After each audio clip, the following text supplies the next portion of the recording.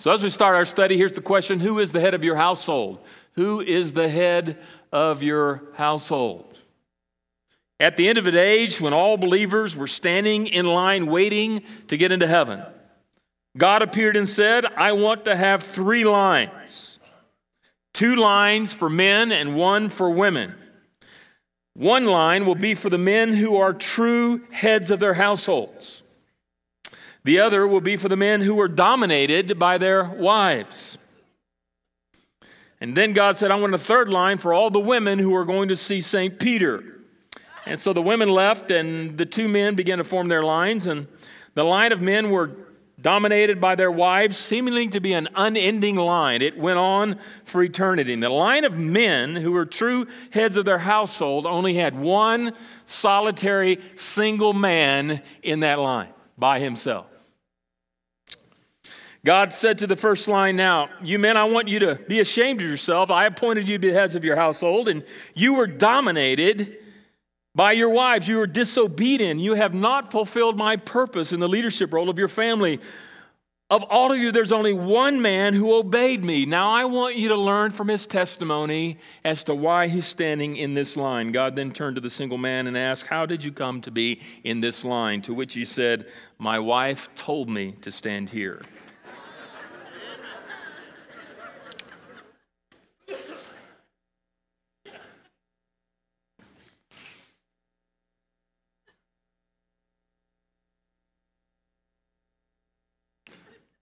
Can I get an amen, guys? That's what I thought. If you want to be miserable when you go home, never mind. Let me ask you this as we start this study and we think about that. Why do you do the things you do for God? Why do you do the things you do for God?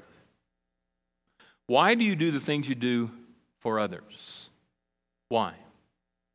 What's the motivating, driving force behind what you do for God and what you do for others? I think there's some of us who would have to honestly, even if we have to stand in a line all by ourselves like that solitary man, we must admit the reason we do what we do is to please other people. We're called people pleasers, and we want others to be happy with us. We want to please them, and so as a result of that, we do what we do in order to please man, or others, or our spouses, or our children. There's some of us who do what we do for God and for others because of our own self-interest. We like the platform that it gives us. We like the authority that it gives us. We like to be able to lord over others in our service to them. And there are all kinds of self-interests that motivate us for the reasons we do what we do, even in our performance of ministry and as service to someone else. And it's very important that over the course of our lives as we serve others, that we continually evaluate the motivating, driving force behind why we do what we do for God and why we do what we do for others. For if we are not careful, our humanity will rise up and we can do the right thing for the wrong reason. The right thing, but the wrong motive. It is possible. And we're going to learn today from Abraham in Genesis chapter 8, verses 1 through 8, that Abraham did what he did as unto the Lord Jesus. His sole purpose and his sole motivation was to serve as unto the Lord. That was the only motive, the only reason, the only driving force that he had. Now, there is a complementary passage in Colossians 3:23, lest we think that this is just an Old Testament passage. And I could quote many other Old Testament passages and New Testament passages other than this one. But for time's sake, Colossians 3:23 says that whatever you do, that's all inclusive, whatever you do it heartily as unto the Lord. Whatever you do it heartily as unto the Lord. So whatever you do it as unto the Lord. I don't know about you, but whatever is all inclusive. Whatever you do To whomever you are doing it to, you do it as unto the Lord.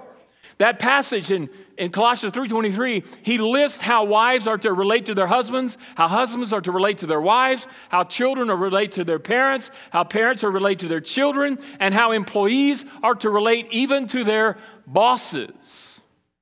And he says, in wrapping it all up, now, some of your translations have the word and, but in the original text in Colossians 3:23, the word and is not there.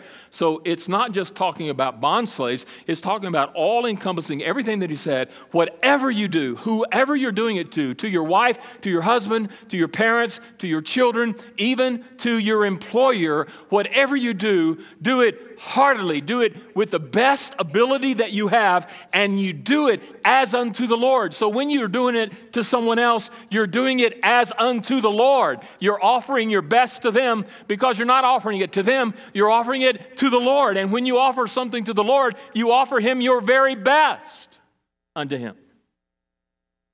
That will change your whole life. That will revolutionize how you relate to other people. When you conscientiously think, what I'm doing in relating to them, I am doing this as unto the Lord. When I speak to them, I'm speaking as unto the Lord. When I'm acting as unto the Lord. What I do, I am doing it as unto the Lord Jesus. So whatever comes out of my mouth, I'm saying it to him.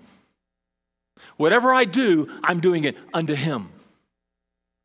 And that'll change your life. Because it'll strip away the nastiness that sometimes wants to come out of your mouth, and the thoughts that you shouldn't think, and the actions that you shouldn't do, and the sins that you will commit. Because whatever you do, you're doing as unto the Lord in his presence. You are doing it as unto him. And whatever you do it with the best that you possibly can offer. And how did Abraham accomplish that? 7 things I want to look at. 7 characteristics from Abraham's service to the Lord. Number 1, accountability. Accountability. Take a look at the text. Accessibility. In other words, he was exactly where he needed to be, and he was accessible to the Lord. Verse 1.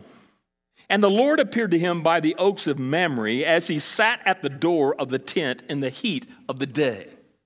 He was in the right place. Where was he? He was in the promised land. He was in Canaan. He was exactly where he was supposed to be. You remember there were times we studied in Abraham's life, Abraham, before he was Abraham, he was Abram, when he wasn't exactly where he was supposed to be. But now he is exactly where God has commanded him to be. He is in Canaan. He's in a forest. He has set up his camp, his residence there in a very, not an open space, but a place where there's a lot of trees so that there's a lot of shade. And he's exactly where he's supposed to be. He's in the right place. But notice not he's in the right place, but notice the right posture. Where is he? He's at the front door, seated for the cool of the day. I don't know if you know anything about tents back then, but they had flaps on them. They would close them at night to keep in the heat, and they would raise them during the day to let the breeze through. And he has the flaps up in his tent, and he's seated at the front of the house waiting for the Lord. He's waiting. He's accessible. The Lord's going to come to him and going to allow him and to ask him to serve. He's accessible. But notice in verse 2, he lifted up his eyes and he looked and beheld 3 men were standing in front of him when he saw them. Notice he had the right perception. What was his perception? He lifted his eyes, he looked at a distance, and he beheld something unusual, 3 men coming to him, and as he saw them, I'm convinced he saw one who stood out among the 3. I'm convinced that before he realized that he saw the Lord, he understood who he saw. He understood that he saw the Lord himself, and many believe that the one he saw was not God, but Jesus. He saw Christ. His understanding and his mind was open, and when he looked, he saw Jesus among the 3 who were traveling toward him. He saw him. You know, if you're going to serve the Lord, you've got to perceive and recognize the presence of the Lord. And I'm convinced that most of the times we're not We're not cognizant of the reality of the presence of God because we're walking around with our eyes closed or our hands over our face, our heads down, and we're just not looking, we're not perceiving. If you know anything about that great study called Experiencing God, you've got to know where God's at work before you can join God in what He is doing. And many of times we don't see God and where He is at work because we are not perceptive enough and attentive enough to know and to recognize when we are in the presence of Jesus. He was aware that he was in the presence of Jesus. But notice his response. He ran from the tent door to meet him. When he saw them, he ran from the tent door to meet him. He was making himself accessible to Jesus. Here I am. Use me. I think one of the main reasons why many times we're not being used by God the way He wants to use us is that we're flat out sometimes not accessible. We're not in the right place. We don't have the right perspective. We're not in the right posture, in the right frame of reference or frame of mind. We're not paying attention. We're not attentive. And because of that, we are just simply not accessible to God. If you make yourself accessible to God, He will use you. And unless you're accessible to Him, He will not use you. Not that He cannot, but He will not use you. Accessibility is the first characteristic of those who God uses. Number 2, accessibility turns then to humility. Notice the text. And as he runs up to Jesus and the two, he bowed himself to the earth. His instantaneous response and reaction to being in the presence of Jesus himself was to do what? Was to throw himself on the ground and put his face in the dirt or the dust that was there. He didn't clear a spot again like he did before. He's done this before. He didn't clear it. He just, boom, he goes down. It's an instantaneous, on-the-spot reaction to being in the presence of Jesus. He humbles himself, he lowers himself, and he elevates Christ. And it's an act of worship that he's rendering under his Savior. And he's saying, and he bound himself to the earth. Verse 3, and then he speaks. Notice how he recognizes who he is. O Lord. He addresses Jesus as his Lord, as Yahweh, as Jehovah, as his master. Oh Lord, I am humble and you are elevated. You are Lord and I am your servant. Oh Lord, notice he said, if I have found favor in your sight, if I have found favor. If is a huge word. He's not quite sure why Jesus is there. But he admits, if you have evaluated my life, and if I have found favor, allow me to serve. I want to say this. Service is not a right. It is a privilege. I want you to chew on that spiritually for a little bit. Service is not a right. It's a privilege. Not everybody gets the privilege to serve. And it's not a right to serve the King of Kings and the Lord of Lords. It's a privilege. And Abraham recognizes this privilege. He doesn't claim it as a right. It's a privilege. If I have found favor, let me be honored by serving you. It is an honor to serve him. It is a humbling thing in which we bow in the presence of God and we serve him, we elevate him, and we deflate ourselves. It's not about our performance or any applause that we may get, but it's rendered unto him because he is Lord, and it's a privilege and opportunity that we have to serve him. If I have found favor, notice he says, in your sight. He acknowledges that Jesus is not only all-powerful, not only is he all-present, but he is also all-knowing. If I have found favor in your sight, meaning you're all-knowing, you know my heart, you know my mind, you see my life, you're the judge, you're the equalizer, you're the evaluator, you're the one who is the judge, the jury, and the executioner. And if by chance I have lived my life in such a way that you would honor me to serve you, because you have analyzed and evaluated my life, and you have seen that in your sight I have found honor to serve you. Notice that he says, do not pass your servant by. He pleaded. please, please, please allow me this opportunity to serve you. I want to serve you. And I humble myself and elevate you if you'll give me the opportunity to serve. Humility. Thirdly, we see availability. The first was accessibility. The second is humility. The third is availability. Notice here we see in the text, verse 4. Let a little water be brought, and wash your feet, and rest yourselves under the tree, while I bring a morsel of bread, that you may refresh yourselves. Don't skip that first three-letter word in the beginning of the sentence. L-E-T. Let. What Abraham is asking for permission to serve. Will you let me serve you?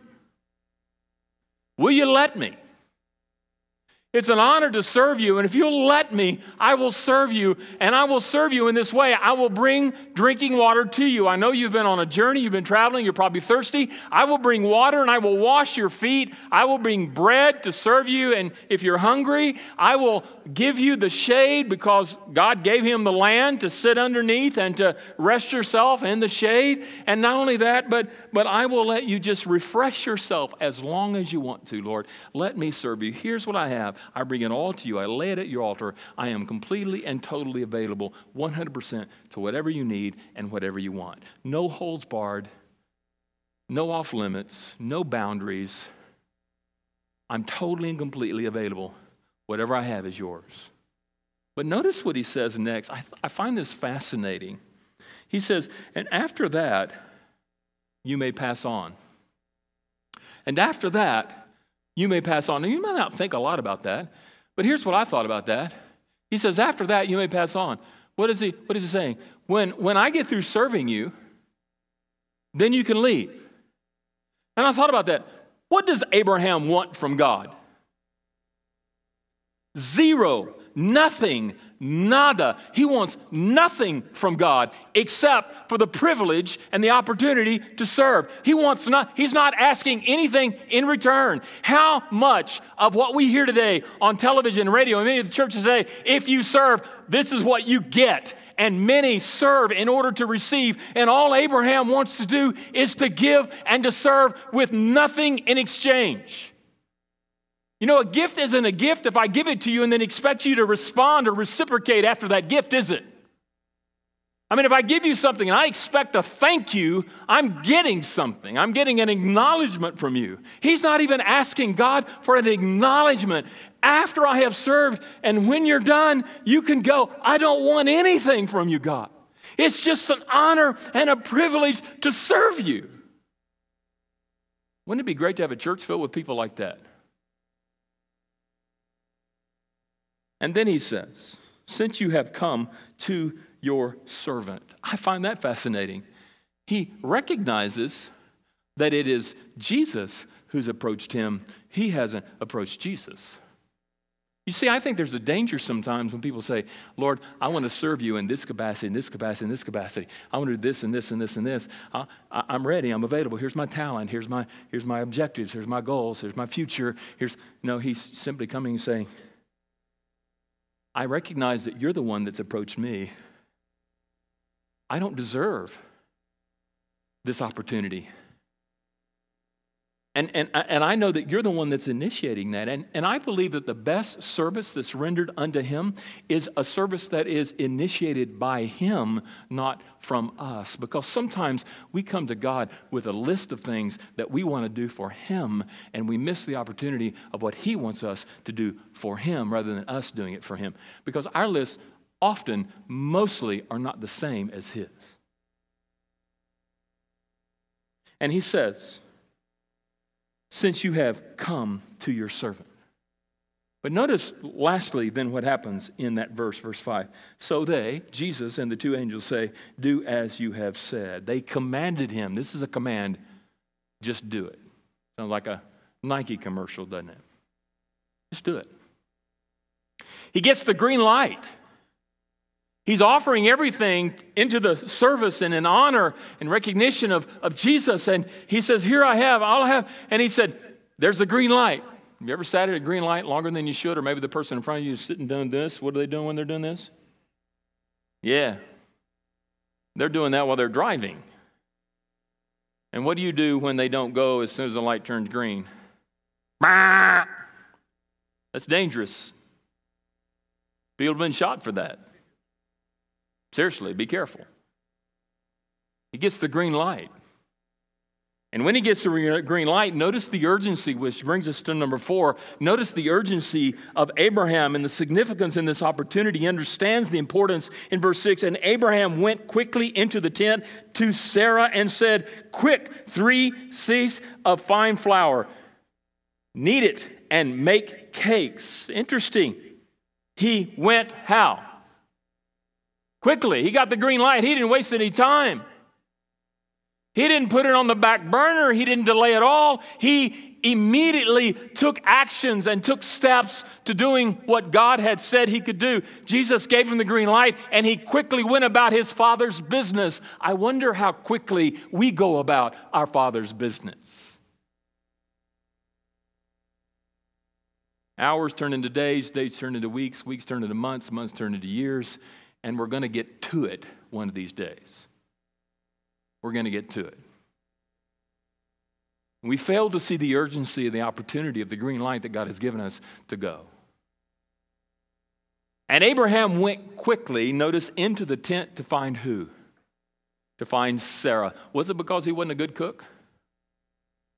Bob, quit sending me text, okay? There's a Tuesday night men's group that meets, and he always sends me these texts of these nasty things they eat for dessert. They're really nasty looking. No, they're not really. They're good looking. But, there's some men that can cook. Any man in here, can you cook? Some men in here?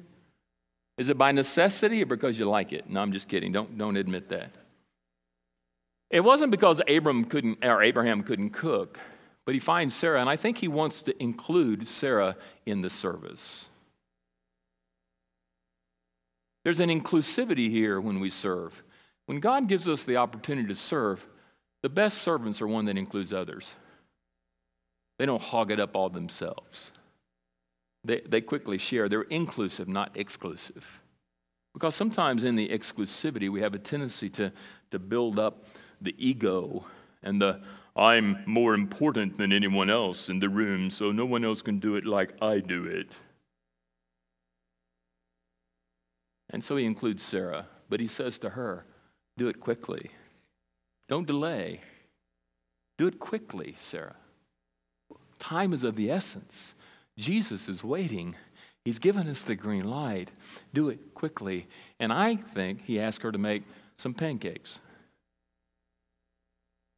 They're a little bit different than the pancakes I eat, but on Saturday mornings, every Saturday morning when our kids were growing up, I got to make pancakes. That was my job. Patty got to sleep one day a week. That was Saturday, and it was my responsibility to do breakfast. Now, the pancakes that I make are easy. You just put a couple of eggs in there and some milk, and you stir it up and put it on the pan. It's good to go. Anybody know what I use? Bisquick. They didn't have Bisquick back then. A little bit more involved than Bisquick. But it was a round cake that was being made, and he wanted Sarah to make it, and it took a long time to make it, but she could do it quickly, and she put it on a hot pan, and she put it in. It was similar to that. It would rise a little bit, so it's kind of similar to a pancake. And he says, do it quickly because we have an urgent matter. Jesus is in the room. He's in the house. He's just outside, and we must quickly do this. And she made the pancakes. Now, notice the urgency leads to then now the generosity, because we see accessibility, humility, availability, urgency. Now we see number 5, generosity. How generous was this meal that he prepared? Well, if you notice 3 seahs of fine flour, we see that that's a lot of pancakes.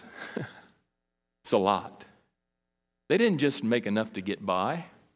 They cooked like my mother used to cook. After she got through cooking, there were 3 days of leftovers. You know what I'm talking about? And I learned as a kid that leftovers sometimes are better than the first overs. Right? And they made more than enough. There was a generosity here that exceeded the demand or the need that was there of the three and the possibility of what they could eat. But notice in verse 7, and Abraham ran, notice again his urgency, he ran to the herd, to the flock that was there, and he took a calf, a small calf, a young calf. This was a huge sacrifice because they didn't usually slaughter a calf until it got to a certain age, because there was always more meat when they got older, when they got more mature, when they were adult. There was more meat to share. So when you slaughter a calf, there's less meat. But when you slaughter a calf, guess what? The meat is better than it is with the old calf. Because it says, and he took a calf, tender and good. That tender means the most delicate piece of the calf. And it was good. It was the most desirable meat to eat. And he gave it to a young man, which was a servant, who prepared it quickly. My mother turned 80 this weekend on October 1st, and we went to a restaurant Thursday afternoon in the Dallas-Fort Worth area. When I grew up in Brazil, in South America, and I went there when I was 8 and came back when I was 19. We were there a long time. And back in the day, a long time ago, when we were in Brazil, they had restaurants that we would go to on occasion, which they had these long sticks, these metal sticks, and they would carve meat, and they would just come by and serve you until you were like, you know. Now, what they have, you got to be careful if you ever go to one of these. I went to a place called Boi na Brasa. Anybody ever been there other than me? Called Boi na Brasa, if you ever get a chance. There's one in Kansas City, I think, but it's a different name. And it's a Brazilian restaurant. And they will come with these, and they'll cut the meat off for you. Now, you got to be careful, because what they will do is they will offer this display of food that you can, you know, the pre-stuff, the salads and all that stuff, and some of that's good. But you got to wait for the meat, because it'll come. And they have little things that you turn over. Green means go, and red means I've had enough. So you turn it over, and they come. Now, what do they serve you first? If it's all you can eat meat, what do they serve you first? Chicken. Why? It's the cheapest. Then they serve you pork, which is a little more expensive, but it's still cheaper. Then they serve you the other pieces of the cow that are tasty and they're good, but they're not quite that good. And the last meat that they will bring you is called filet mignon. Filet mignon. And I grew up eating that when I was a kid in Brazil, filet mignon. And so that's the last piece of, why do they serve that to you? Because they want you to be full when you get to the most expensive, the finest, the best meat to eat. And my mother, who knows this, had several pieces of the other. At 80 years old, said, no, filet mignon. She's speaking Portuguese to this guy. And they keep bringing her chicken and pork and other, no, filet mignon. Finally, they brought her filet mignon. And she got a big old piece, and she ate the whole thing. And I got to ride on that, and that was the most tender, most well-prepared piece of steak I have ever had in my life. Tender and juicy. I say that to make you hungry for lunch in about 20 minutes. But Abraham didn't serve chicken, pork, lousy pieces of meat until he got to the filet mignon right up front and gave his best to Jesus. Why? Because he's generous. Some of you are so tight that you squeak when you walk. I can hear you in the halls. And your family knows who you are. And you can be as stingy as all get out. And you can squeeze 11 cents out of a dime. Some of you can squeeze 20 cents out of a dime. But when it comes to Jesus, it's about generosity.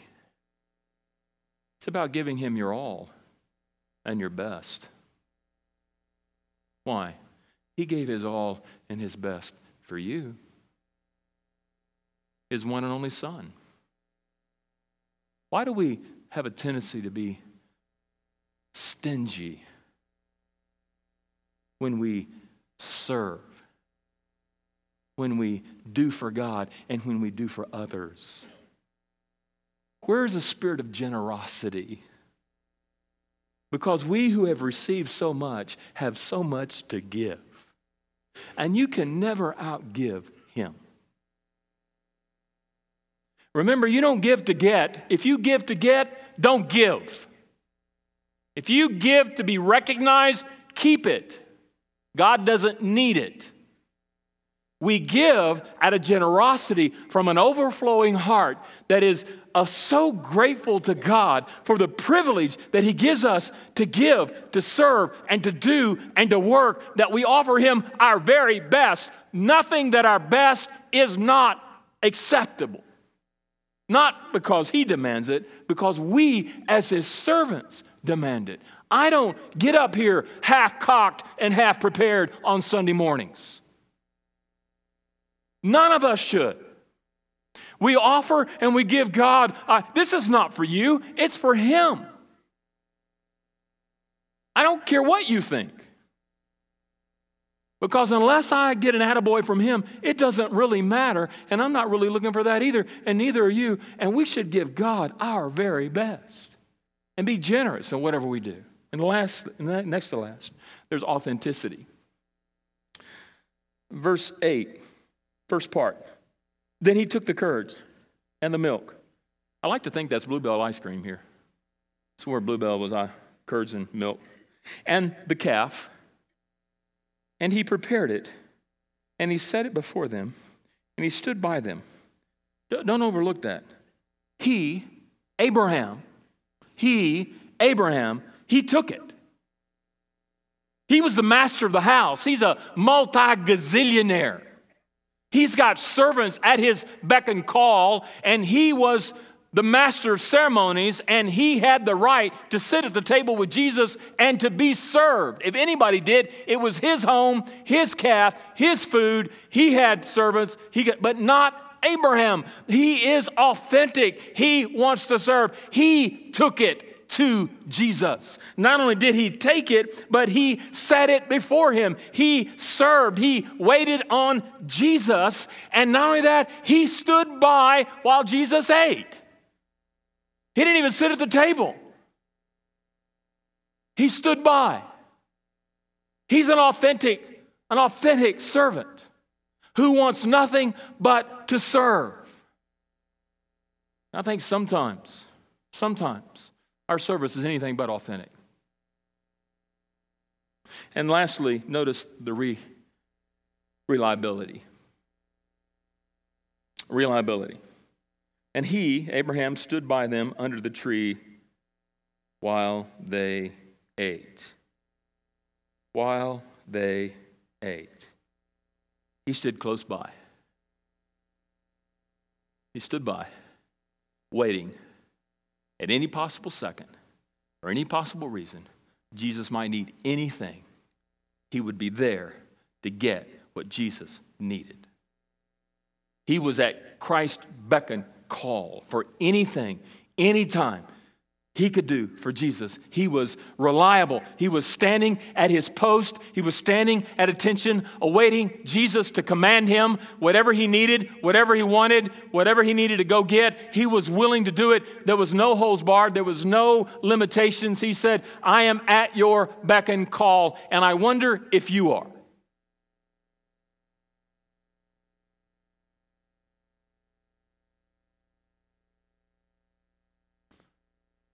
Colossians 3:23. Whatever you do. That's a pretty broad term, isn't it? Whatever you do. You leave today. I don't know where you're going to go have lunch, but whatever you do, do it with all your heart, with all your might, with all your strength, with all your soul, as unto the Lord. And if you're going to go out to have lunch, there'll be a waiter who will wait on you. And the reality is, he has the greater job than you. Because Jesus said, I didn't come to be served, I came to serve. And if we want to be like Christ, if we want to be like Abraham, we must serve. Whatever you do, work heartily, as for the Lord, and not for men, knowing that the form not from the Lord. You will receive the inheritance as your reward. You are serving the Lord Jesus Christ. So whatever you do, do it as unto the Lord. Let's pray.